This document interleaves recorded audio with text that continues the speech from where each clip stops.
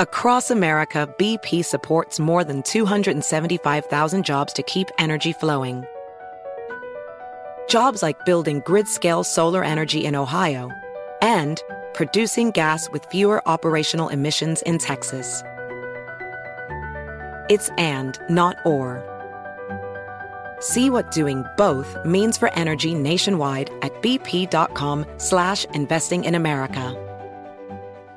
BetMGM has an unreal deal for sports fans in Virginia. Turn $5 into $150 instantly when you place your first wager at BetMGM. Simply download the BetMGM app and sign up using code CHAMPION150. Then place a $5 wager on any sport. You'll receive $150 in bonus bets regardless of your wager's outcome. And if you think the fun stops there, the King of Sportsbooks has plenty of surprises in store. Check out daily promotions, same-game parlays, live bets, and so much more. Download the app in Virginia today and get $150 in bonus bets instantly from your first wager. Only at BetMGM. BetMGM and GameSense remind you to play responsibly. See BetMGM.com for terms. 21 plus only. Virginia only. New customer offer subject to eligibility requirements. Rewards are non-withdrawable bonus bets that expire in 7 days. Please gamble responsibly. Gambling problem? Call 1-800-GAMBLER. Promotional offer not available in Washington, D.C.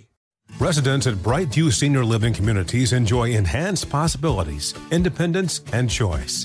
Brightview Dulles Corner in Herndon and Brightview, Great Falls, offer vibrant senior independent living, assisted living, and memory care services through various daily programs and cultural events. Chef-prepared meals, safety and security, transportation, resort-style amenities, and high-quality care. Everything you need is here. Discover more at brightviewseniorliving.com. Equal housing opportunity. You're ready for a comeback. And with Purdue Global, you can do more than take classes. You can take charge of your story, of your career, of your life. Earn a degree you can be proud of and get an education employers respect. It's time, your time, not just to go back to school, but to come back and move forward with Purdue Global, Purdue's online university for working adults. Start your comeback at purdueglobal.edu.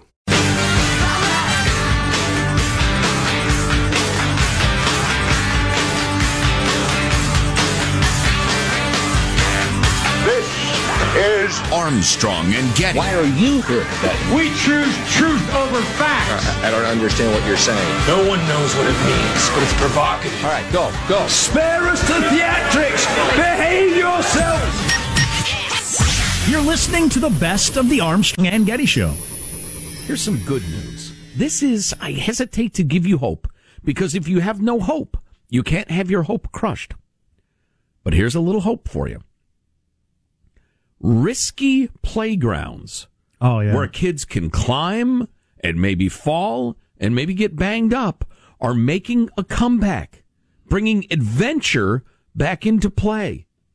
This oh my! Is it because only all psychologists and people know anything about child development say that's a good idea? Only because it's universal? Right. That we realize it's necessary for our development? If you're new to the Armstrong and Getty Show, we have been militant about this through the years. The veal calfization of our children. Trying to turn them into helicoptered, pampered, no adventure, constantly supervised little veal calves. It's just terrible. Convincing them that the world is just this thing that is a scary monster ready to hurt you at a moment's notice. Right, exactly. And we've gone from being the country that, and part of it is moms and dads, but certainly there are moms who don't fit this cliche, and dads and the rest of it, but Junior skins his knee. Often mom says, "Oh my gosh, are you okay? Are you okay?" and looks at the wound, the rest of it. And dad says, "He's fine. Look, brush yourself off, son. Go play. You'll be fine." And both of those things are necessary to me for a healthy kid. But we've totally removed the brush yourself off, you'll be fine. Go play. We'll take care of that later. We've lost that.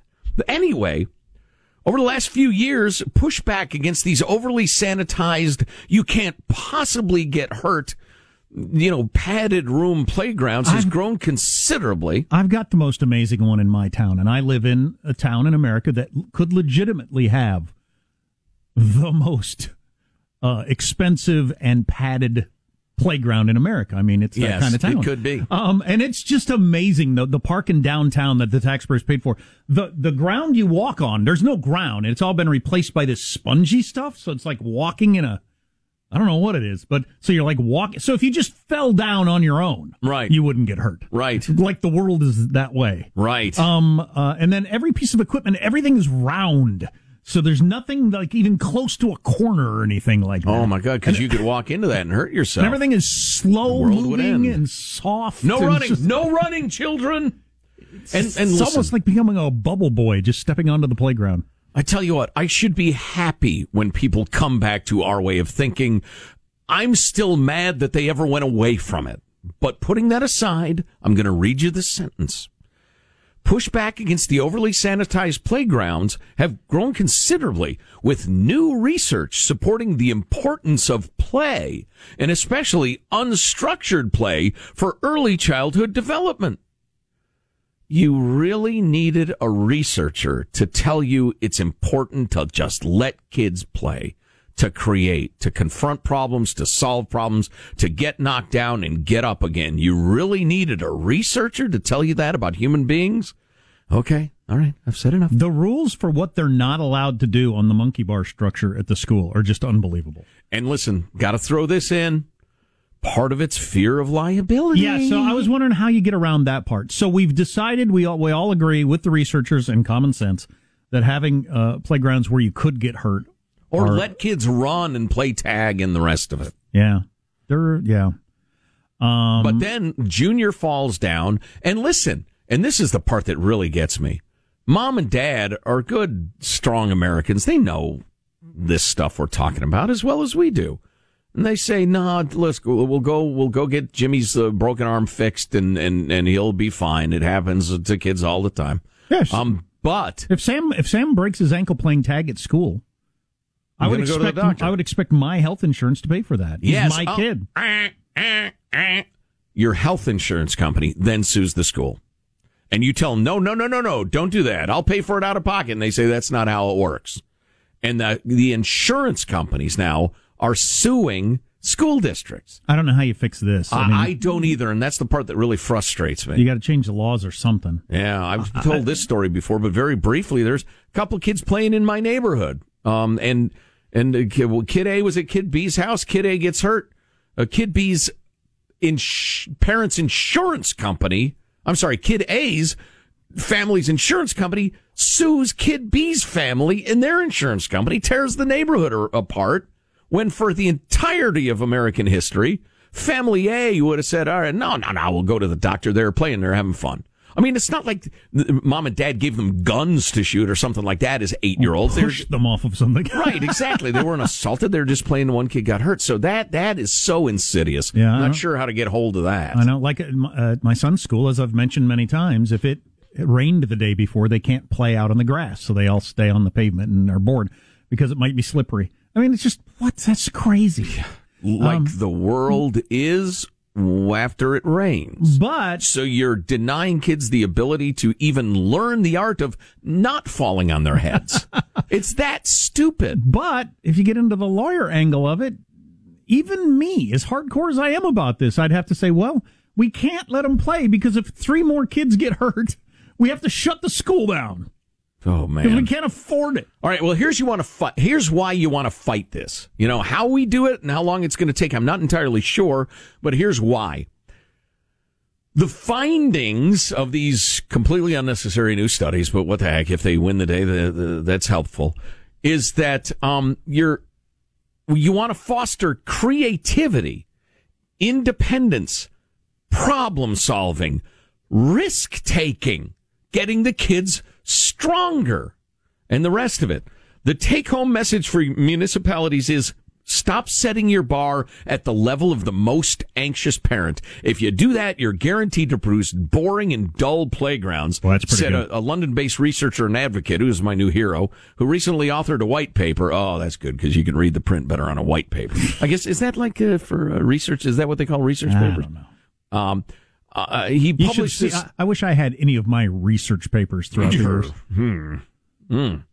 If you set the level if you set your bar at the level of the average parent, or maybe even at the level of the parents who do want some excitement and challenge in their kids' lives, then things start to look different. You're right. The kids build all those things you want them to build. We have been setting the bar at the level of the most scared parent. Right. A funny example of this is, so my son's school's playground, they don't have swings. I assume they don't have swings because they're too dangerous. All they have, chainsaws and shotguns.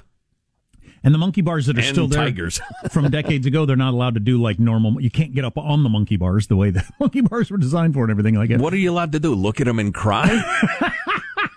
You can hang from them, but you can't crawl up on top of them. You know how in monkey bars, or like, what do you call that thing you go hand over hand? What is that? There's a name for that. I don't know, but everybody knows what you mean. Anyway, every school I ever went to, every kid, somebody's crawling up on top of those things. Blow the whistle. That's absolutely not allowed. Right. But so anyway, on the weekends, like if my son's there with his friends, they were there a couple of weeks ago, and they took a big mound of the wood chips that are supposed to make everything spongy so nobody gets hurt. Right. Lord knows you can't have the ground underneath you. Right. I grew up with pavement underneath me. Everybody lived.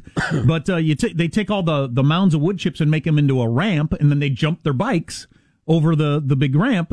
Oh, horrors. And it's freaking awesome. And all of us parents were like, ah, because they're like, they barely had enough room to stop before they were going to hit the monkey bars. Yeah. But, whatever. That's what you do as a kid. Boy, just turn your head. Don't even watch. I even said to one of the other moms, I said, you might want to watch this. Your orthodontist is going to ask how it happened.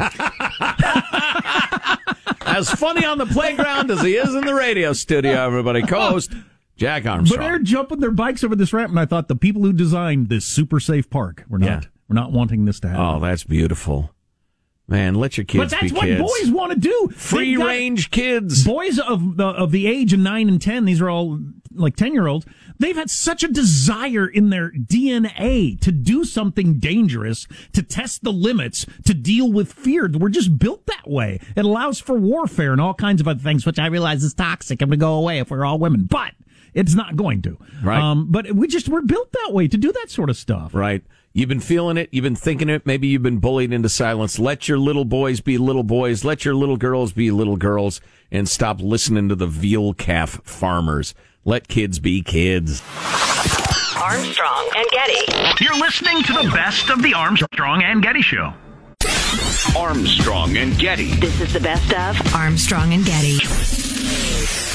China lying like rugs as they do about everything about the whole coronavirus. Yeah. Donald Trump, don't trust China. Well, he shouldn't. I got a couple of stories on that, and it reminded me, well, first of all, on the whole coronavirus thing, my son got the regular old influenza. There's a type A and a type B. I didn't know any of this stuff before Thursday, by the way, when my son got the flu, and then we were at the ER with 105 temperature, and I started reading up on it and everything like that. Poor lad. But there's a type A and a type B, and he got the type A, which is either H1N1 or H3N5 or something. Hike. They haven't, they know it's type A. They haven't figured out that other part. Yeah.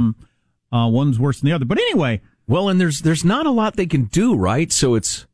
No.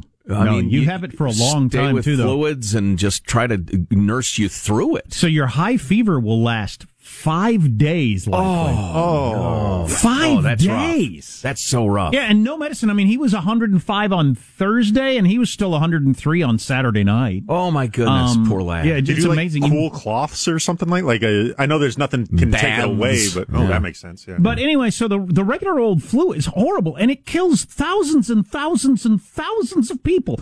Wherever you're listening, people in your town, your state are dying by the dozens of the regular old flu. How many children did you say have already died of the flu in the United States this year? As of Saturday morning, it was 54. Right. No, if 54 kids died of the coronavirus, I think we would cease to function as a nation. Well, there would be a national panic, which is just strange. And listen, I'm not in favor of ignoring the coronavirus because it's new. It appears to be fairly deadly. Nobody's immune to it, and we don't know how insane it could be. But the flu is here. And 2 years ago, was it? It killed 61,000 Americans. 60,000 people Americans. Died. And do you even know that? No, you didn't know that. That's the flu. I hear about it every year. But you're doing a half-hour news feature on the coronavirus that 6 people got in America and nobody's died? Wash your hands, man. It's just weird. And if you got it, do not go. Just stay home. Stay home. You are so contagious. Yeah, we kind of kept Sam quarantined in the house so that the rest of us don't get it because it's a bad one. He didn't eat anything for 3 days. He tried a couple of times and threw up nonstop. So, but just that's a bad thing to get is the flu. But so the coronavirus in China, and this is what it reminded me of because we talked about this some last week, is how it ain't no joke. As Joe Biden would say, not a joke. The idea of China taking over the world, or at least becoming the global superpower that most countries come into their sphere and kowtow to, is bad in all kinds of ways. Mm-hmm. China is a bad country. They're an evil presence. China is asshole. The Chinese Communist Party is evil, and the more of the world that they control, the worse for humanity. Mm-hmm. This is like the old us versus the Soviet Union. This is a global struggle for the future of mankind, whether we get to be free or not. See the coronavirus. China silenced doctors and focused on secrecy as the coronavirus first spread. One article I read in the New York Times about how their number one concern from the beginning was not helping people, curing people, anything like that. It was how do we get this information quieted down and keep it from getting out? Specifically with, let me find this other story about it, how they threatened this doctor and got him to go along. As new coronavirus spread, China's old habits delayed the fight. At a critical turning points, Chinese authorities put secrecy on order ahead of openly confronting the growing crisis and risking public alarm or political embarrassment. In the middle of the night, officials from the health authority in the central city of Wuhan summoned Dr. Li, demanding to know why he had shared information online that the coronavirus is out there. 3 days later, the police compelled him to sign a statement that his warning constituted illegal behavior. Wow. Which, if you know anything about China, is really bad. Yeah. That's going to stop you from living much of your life from here on, now that you've had that spanking by the Communist Party. Mm-hmm. And so he attempted to get the word out just locally that we got this traveling around. The police show up at his house and make him sign a confession. Wow. Of going against the nation. Wow. That is scary. That's who they are. Yeah. God, we got to wake up to that. That is an evil, evil country. Now come on, China. And so far it looks like the coronavirus we're going to be okay. But if the great pandemic that's going to wipe people out happens and starts in China, we're doomed. Well, that's the perfect place for it to start. We're doomed because they do not care. Yeah. Yeah. They do have the ability to shut down entire cities and not let anybody go anywhere. Quarantining a city is something we would not be very good about or good at in the United States. Thank God. God, if they're going to send the police to the home of a doctor over the coronavirus, the idea that they're not going to mishandle artificial intelligence or any of this CRISPR genetic stuff or any of that stuff, give me a break. Well, it's a society founded on, and absolutely everything you do is steeped in the idea of you must please the government. You must please your local government official, or they will have you jailed or stabbed or run out of your home or whatever. And they're frequently, grasping, greedy, amoral bureaucrats, but everybody is terrified of them. Like this doctor guy who thought, I'll tell the truth to help out my countrymen. Well, he got punished good and hard for that, or will be. I would guess, based on all the reading I've done about China, the only reason we know that the police went and talked to the doctor and he signed this thing is because the Communist Party wanted us to know. They wanted that news out there to scare other doctors. If they had just wanted to punish him, he would have just disappeared and it would have made the news. Right. Yeah, that's an interesting point. They wanted to get information out to every other doctor in the country or anybody else in the media or anything else. Yeah. Hey, talking about this is not cool. Yeah. You want the police to show up at your house? Keep your mouth shut. And listen, this is not, this is not a frantic trying to scare you little bit of analysis, but socialism as a system depends on government control. You have to have everybody falling in line, because if they're pursuing their self-interests in a free market way, socialism doesn't work because it's an artificial system. You have to impose it and enforce it. People will not pursue it naturally. And it really worries me, the number of people who think Bernie is the answer and Bernie is the savior. And if we can only impose a top-down system of government, everybody will have a utopia, because you will find yourself being told by many, many bureaucrats exactly how you want to live day to day. And it evolves. Nobody announces at the outset, this is going to be oppressive. It just gets there. Armstrong and Getty. You're listening to the best of the Armstrong and Getty Show. Armstrong and Getty. This is Best of Armstrong and Getty. It's discouraging, folks, the more you look at democracy, or, a republic, the more you realize politics is really kind of dumb. You're just trying to frighten the herd one way or the other. Frighten them or tempt them. And you wish it was more than that because, you read, the great philosophers or whatever, a really great speech, and you think, wow, this is about ideas and thinking and loving your country. And no, it's mostly about frightening the herd. But anyway, I'm a cynical man. Don't hang around me or it'll rub off on you. I will tell you this, partly out of desire to, I don't know.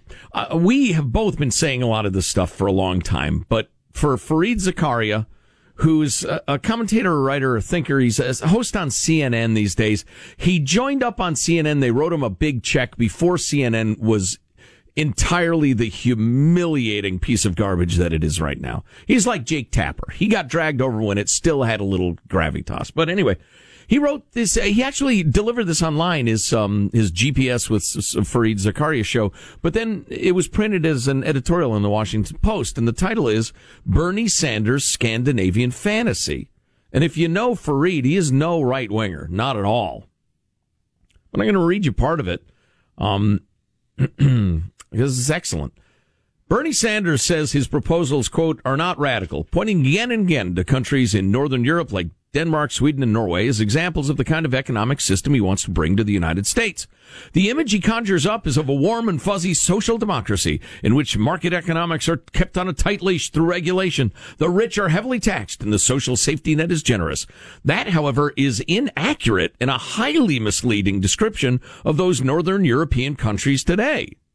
Wait a minute, you're saying to yourselves. I kind of assumed that Bernie was at least kind of had something to point to. Well, let's go on. This seems like something I'd read in National Review, not from Fareed Zakaria. Printed in the Washington Post, right.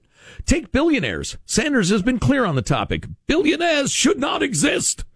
But Sweden and Norway both have more billionaires per capita than the United States. Sweden, almost twice as many. Not only Sweden has twice as many billionaires per capita as the United States. Correct. That's incredible. Not only that, these billionaires are able to pass on their wealth to their children tax-free. Whoa. Inheritance taxes in Sweden and Norway are 0. In Denmark, 15%. The United States, by contrast, has the 4th highest estate tax in the industrialized world at 40%. Which I think is unconscionable. But... yeah, we're already way harder on billionaires than these social democracy European countries. Sanders' vision of Scandinavian countries, as with much of his ideology, seems to be stuck in the 1960s and 1970s, a period when these countries were indeed pioneers in creating a social market economy. God, I wish this article was coming out in June with Bernie already the candidate. Well, I'm going to hammer it like once a day for the next 6 months, so we'll see if that does any good. I'm afraid he's not going to get the candidacy. I'm afraid everybody's waking up to this. But anyway, back to your article. In the 60s and 70s, blah, blah, blah. In Sweden, government spending as a percentage of gross domestic product doubled from 1960 to 1980, going from approximately 30 to 60%. This is almost exactly what Bernie is suggesting. Some of his plans would gobble up the entire American budget. We'd have to double it, so it'd be 50%, right? Listen to this from Fareed Zakaria. As Swedish commentator Johan Norberg points out, this experiment in Sanders-style democratic socialism tanked the Swedish economy. Between 1970 and 1995, he notes, Sweden did not create a net single new job in the private sector. Not one in 25 years. That almost seems impossible. I know it. In 1991, a free market prime minister, Carl Bildt, initiated a series of reforms to kickstart the economy. By the mid-2000s, Sweden had cut the size of its government by 1/3 and emerged from its long economic slump. Versions of this problem and these market reforms took place all over Northern Europe, creating what is now called the flexicurity model. Flexible labor markets with a strong and generous safety net. So they're probably farther along the government spending route than I would want them to be, but they're nowhere near what Bernie says they are. Moving along. In addition, they stressed countries such as Denmark had to stay extremely open, erecting no barriers to free trade to gain markets abroad, keep their local companies competitive. When looking across Northern Europe today, one finds many innovative market-friendly policies such as educational vouchers. Wow, wait a minute. School choice? Are you kidding me? Healthcare deductibles and copays, and a light regulatory burden. None of these countries, he shouts so everybody hears it, has a minimum wage. Oh, really? What? Now that's something. Of course not. How I don't understand. There's so much money washing around in these campaigns. You got millions and millions of dollars. You don't have anybody on your staff that's dug up this information, and you can lay that on Bernie in a debate? I think they think it's too complicated. They don't trust the voters. Sweden doesn't even have a minimum wage? Right. Yeah. I'm sorry. I just didn't know. I agree with you, and I hope you're right. I fear you're not, but I hope you are. Listen to this, would you? This just keeps getting crazier and crazier. It's true these countries have a generous safety net, and in order to fund it, high taxes. What's not often pointed out, Zakaria writes, though, is that in order to raise enough revenue, these taxes fall disproportionately on the poor, middle, and upper middle class. Denmark has one of the highest top income tax rates in the OECD, the Organization for Economic Cooperation and Development, 56%. But that rate is applied. Oh, my God. Listen to this, though. Here's how these countries make it work, and you decide if you want that in your country, Mr. and Mrs. America. That rate is applied to anyone making 1.3 times the national income, the average national income. So listen to this. In the United States, that would mean any income above $65,000. You make $70,000 a year, you're paying 54%. 56. 56% to the federal government. For any dollar above crap. that. That's right. As of $56,000 or $65,000, any incentive to create more wealth or innovate or grow your family's finances they're removed. The government takes almost 2/3 of it. In fact, the highest tax rate in the U.S., 43.7%, applies to income that is 9.3 times the national average, which means that only those with incomes over $500,000 pay this rate. The United States has one of the most progressive income tax systems in the world, particularly compared to these other countries. They also don't mention that in order to finance these great social programs Bernie's always talking about, everybody pays a sales tax. It's a value-added tax of about 25%. 25% on everything you buy. In addition to that other tax. Right, exactly. Wow, how do you have any money left at all? Listen to this. You hear about how the U.S., the rich don't pay their fair share. We need to be more like the social democracies of Europe. You're going to think I'm making this stuff up. I'm not. It's true. The top 10% in the United States pay 45% of all income taxes. Now, that number is actually a little old, and that number has gone up. But we'll just go with the 2008 figures from the OECD. Top 10% pays 45% of all income taxes. In Denmark, the top percent pays half that, 26%. It's a little more than half. And in Sweden, 27%. Among wealthy countries, the average is 32%. The basic point worth underlining, because the American left seems largely unaware of it and has only become more true over the last decade, the U.S. has a significantly more progressive tax code than Europe, and its top 10% pays a vastly greater share of the country's taxes than their European counterparts.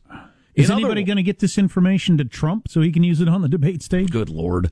In other words, bringing the economic system of Denmark, Sweden, and Norway to the United States would mean embracing more flexible labor markets, lighter regulations, and a deeper commitment to free trade. It would mean a more generous set of social benefits to be paid for by taxes on the middle class and poor. If Sanders embraced all that, it would be radical indeed. So not only is Bernie's socialist utopia unachievable, but the very examples he points to don't exist. Those countries aren't doing what he says they're doing. He's making this stuff up. How's Bloomberg not mentioned that on the stage? He's got to be aware of this. No clue. No clue. We will post that at ArmstrongandGetty.com. Send it to everyone you know. That's really interesting. Yeah. And it helps that it came from the Washington Post and Fareed Zakaria. It helps Absolutely. a lot. If it were Jonah Goldberg at National Review, it wouldn't. People would tend to roll their eyes and not read it. But, man, you got two lefty organizations going ahead and saying, hey, listen, this just doesn't exist. Now, if I was Bernie, I'd say, of course, the Washington Post, owned by the world's richest man. Corporate media, billionaires. The richest man in the world wants to stop me from raising his taxes. Right. Interesting stuff. Socialist utopias don't exist. They have never existed. They never will exist. It's tempting, but it's a unicorn. If you can successfully ride a unicorn to work tomorrow, you should vote for a socialist utopia. You're listening to the best of the Armstrong and Getty Show. Armstrong and Getty. Armstrong and Getty. This is the best of Armstrong and Getty. So who put together this list of the happiest states for me? It's one of the Zippia. Yeah, the survey sites. Thank you, sort of Zippia. things. If you're a long-time listener of the show, you know my thing on any list like this is to go straight to the criteria, because if the criteria are stupid, I'm not going to waste my time. And the criteria for these kind of things are often stupid. Yes, indeed. The best place to raise kids, the one of the criteria that's 30% of the weighting might be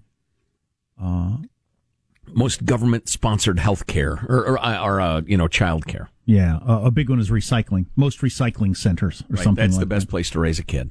Okay, well then that don't count. I kind of like this list, though. Their stuff here is pretty good. How they determine the happiest states. Here are your 5 criteria. Here is or here are. I don't care. Here be. Depression rates. Okay, that's a pretty good one. The less depression, the happier the state. Thanks for spelling that out for me. Just in case you were, not sure which way it went. Household income, they have more is happier. Oh, that's complicated. Yeah, I don't know if I dig that or not. Although I like the results, but unless it's divided by cost of living, some sort of cost of living index, that's just silly. I should look into that because they must have, because the results are kind of surprising. Just name a bunch of states. We'll make jokes about it. Well, the results are kind of surprising to me. So, okay. Unemployment, less is happier. Commute length, shorter is happier. Hours worked, less is happier. Commute length's a funny one for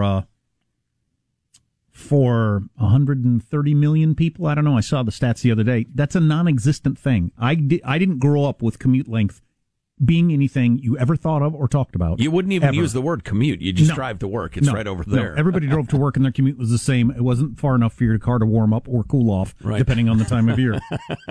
That's how long your commute is. And you know where you parked? Right in front of wherever you're going, because there was always a parking spot there. But that is still that way for many, many, many people. So I don't mind that standard at all, but it's notable to me that there's nothing about proximity of family on average or anything like that. But here are your results. How about recycling? Did they mention that? Because I can't be happy in a place without some good recycling. Number of escape rooms per capita. That'd be big on my list. Yeah, no kidding. The Midwest, How it is coarse, but how about number of a-holes? You live in a place with a lot of a-holes, you're going to be less happy. What do you think of this as a saying? Because I've heard this from a guy for a long time, and he's a very happy, balanced person. If you run into more than one, I don't like that term. I find that term really coarse. Is there another term that's as good? Jerk. We could go with jerk. Yeah, sure. It's not as descriptive, certainly. No. Probably for the better. But anyway, yes. If you run into more than one jerk in a day, the second one's probably you. I got to contemplate that for a minute. If you run into more than one jerk in a day, if you're running into a lot of jerks, it's probably you. You're the problem. You're inducing their jerkiness, or it's just your attitude. Man, you're just everything's bothering you that day, or whatever. Okay. You can run it. You can legitimately run into a jerk. Yeah. But you hit 2, and you don't usually hit 2 by 9 o'clock in the morning. It's probably you, which I find to be true. I got to contemplate that for a while. Anyway, happiest states. Accusing me of being a jerk. That's a pretty jerky thing to say. The Midwest sure is happy. Eight of the 10 happiest states are in the Midwest, based on the criteria I just listed to you. 8 of the 10. Having lived all over the country, that does not ring false to me a bit. Doesn't surprise me. Here are your 10 happiest states in order from 10 to 1. New Jersey is number 10. That's not the Midwest. No. Quickly moving up to... It's one of your yellingest states. I've lived there, too. Oh! Right, not just that. Moving up the list. Get out of my way, a-hole! They drop that a lot. But the rest of the list is definitely, for the most part, in between the interstates. As we all know, outside of your two big interstates, I-5 on the West Coast and 90 on the East Coast? 95? 95. We lived there. It went right through Charlotte, North Carolina. Oh, that's right. But to the right of that one and to the left of I-5, those people all voted for Hillary, and everybody in between voted for Trump. Damn near. I mean, the numbers are astonishing on how true that is. Really interesting. But anyway... in between those two interstates, you got number 9, Wyoming, number 8, Iowa, number 7, Minnesota, number 6, one of your Dakotas. It cut off, so it's either south or north. I'm guessing south. I'm guessing south, just because it's so damn cold in the north. There aren't enough people in North Dakota to register. Right. Number 5, people in South. I'm from South Dakota. In South Dakota, you think, how does anybody live up there? That's a common thing to think in South Dakota. Sure. God, you'd have to be crazy to live up there. Meanwhile, Canadians go there for a winter vacation. Show up in shorts and flip-flops. Exactly. Bathing suits. Number 5, outside the interstates, but a different lifestyle, Hawaii. Number 4, Nebraska. Number 3, Wisconsin. Number 2, Montana. Number 1, Utah. Just that chunk of the country. Number 1, Utah. Wow. Yeah. Got to be the influence of the LDS Church. I know we're on all the family time, simpler life, etc. I don't know if I've ever met an angry Mormon. No. I've been in. We have one listener, Tony the Caustic Mormon. Oh, that's true. That's close. We've been on in Salt Lake City for a long time, and one of my best friends lives in Salt Lake City. But Utah is just fantastic. I think fantastic. I spent an afternoon there once, and all I could think about is I got to come back here. This place is really cool. I don't know. Beautiful, too. Oh, absolutely. Scenery, please. But I don't know what you do with this information. It seems like the fact that they're clustered so heavily in a certain part of the country based on that criteria is, I don't know what that means. Also the same with the voting. I mean, the fact that the voting outside of the interstates was so starkly different than inside of those interstates. Mm-hmm. It's about population density, mostly, in my opinion. Having read something about this, a fair amount through the years, people who are more crammed together need more rules, and they want more rules, and they want an arbiter. They want the authorities to sort this out, whatever this is. And people in the center of the country, not quite as densely crammed together, think, no, we can handle this ourselves. If I have a dispute, we'll talk about it, we'll settle it. I'm not banging against somebody 30 times a day.